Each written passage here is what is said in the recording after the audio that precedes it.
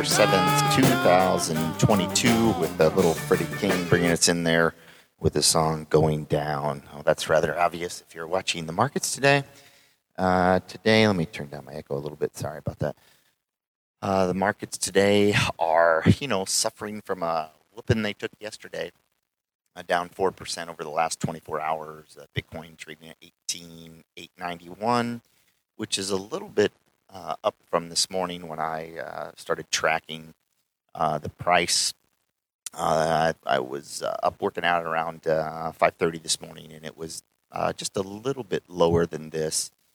But everything is down pretty bad today for the most part. We're looking at Ethereum down 0.6.8 at 1543.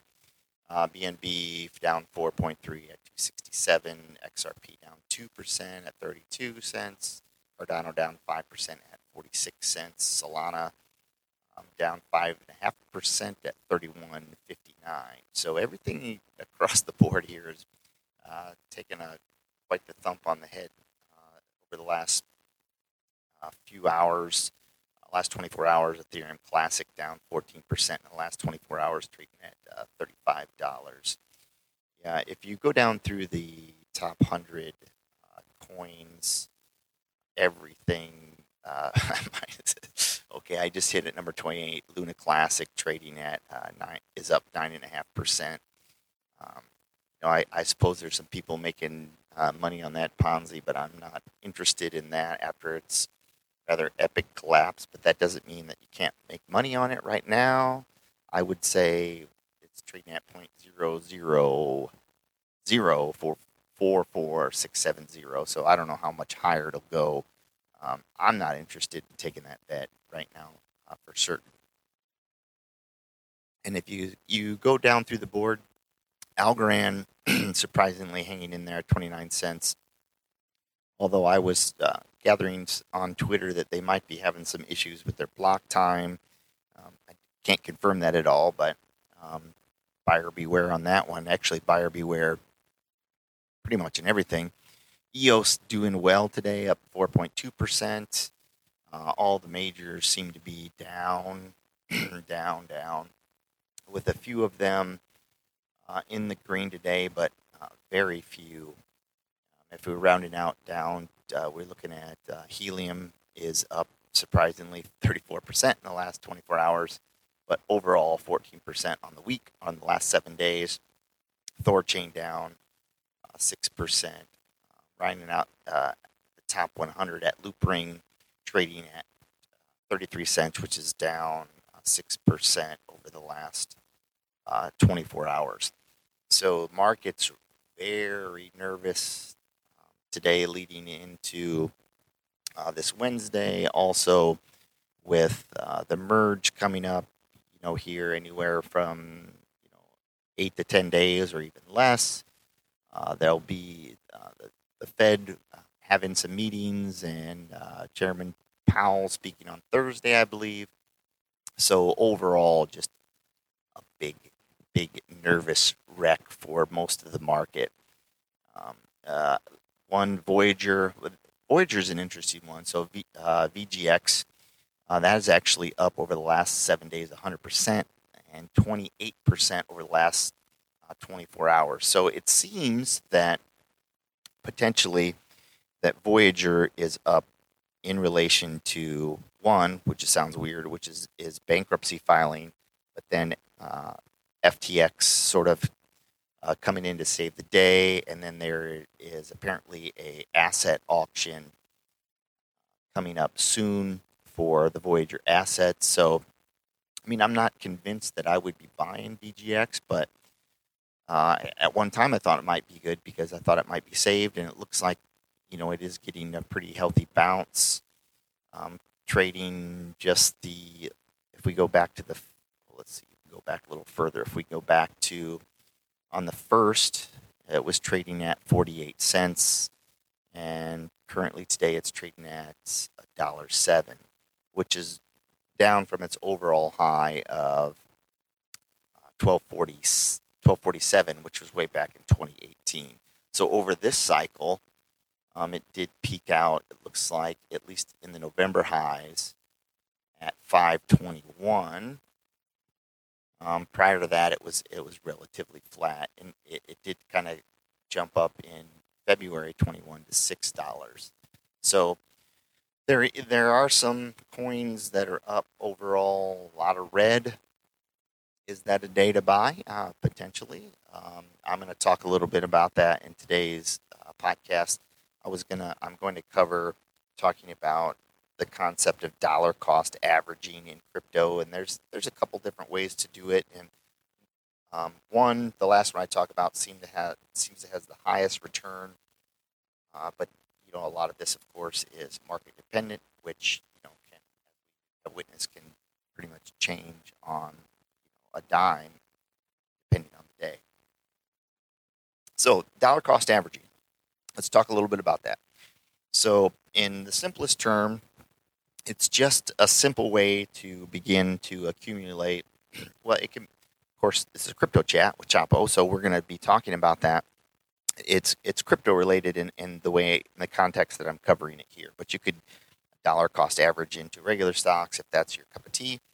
But since we're talking about crypto, that's what I'm referring to. And all of these reference are in particular reference to Bitcoin. But it's just a simple strategy of trying to buy cryptos essentially at the lowest average cost and build up your investments by doing these dollar cost averaging at different times. So you could do it at the beginning of each month. You could do it bi-weekly.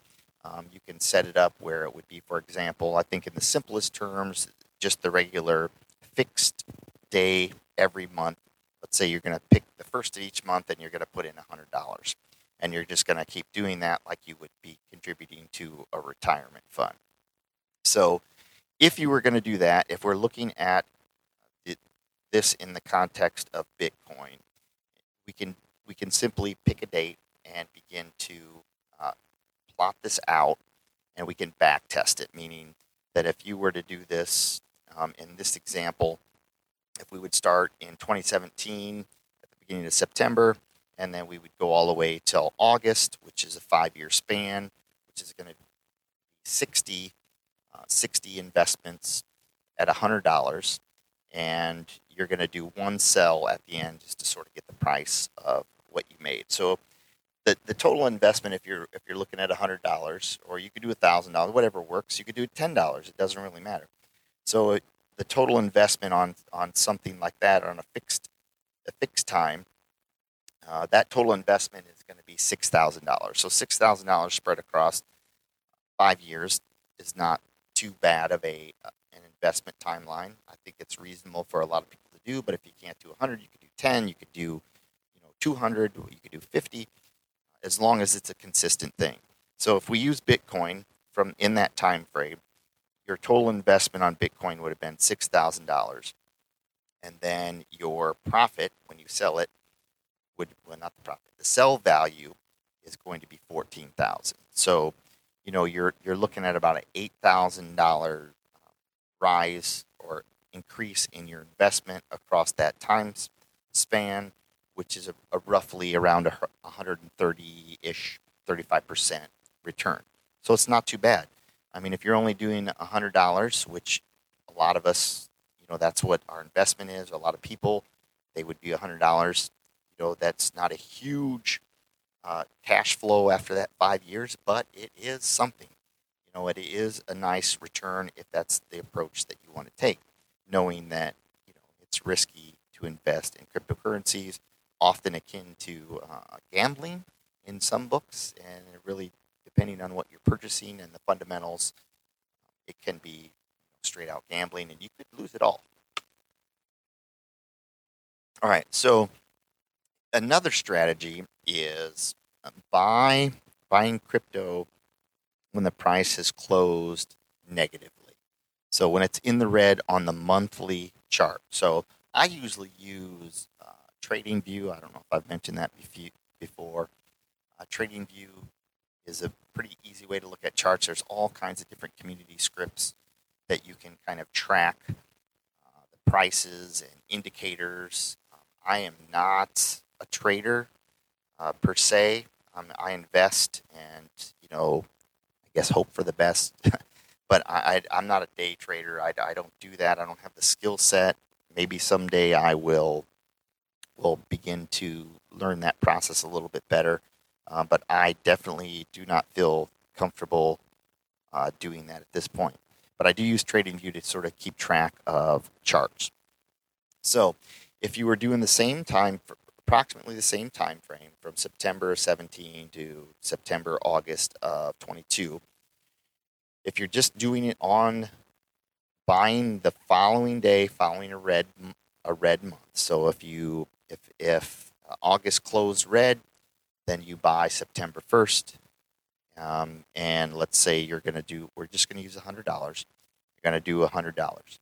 So in that time frame of September 2017 to September 2022, that would have been 31 different purchases by $100. So that total investment is $3,100. So at the end of that investment period, your sell value would have been $6,828. So it's a little bit less in the ROI. So it's about 120% profit. So, you can scale that however you want it, up or down. When you look at those terms, it is, like essentially doubling your money if you're doing it in this method. I mean, it's not a fail-safe thing, obviously. So it does require a relatively small investment. It's less than the other one, but the return isn't quite as great in the data set that we were looking at. Another interesting technique is when you would use the fear and greed index for Bitcoin. So if you've never seen the chart, you can Google fear and greed index, and it'll give you an indication of what the general consensus of the market. So I can check it today, and I'm betting it's pretty low. Fear and greed index.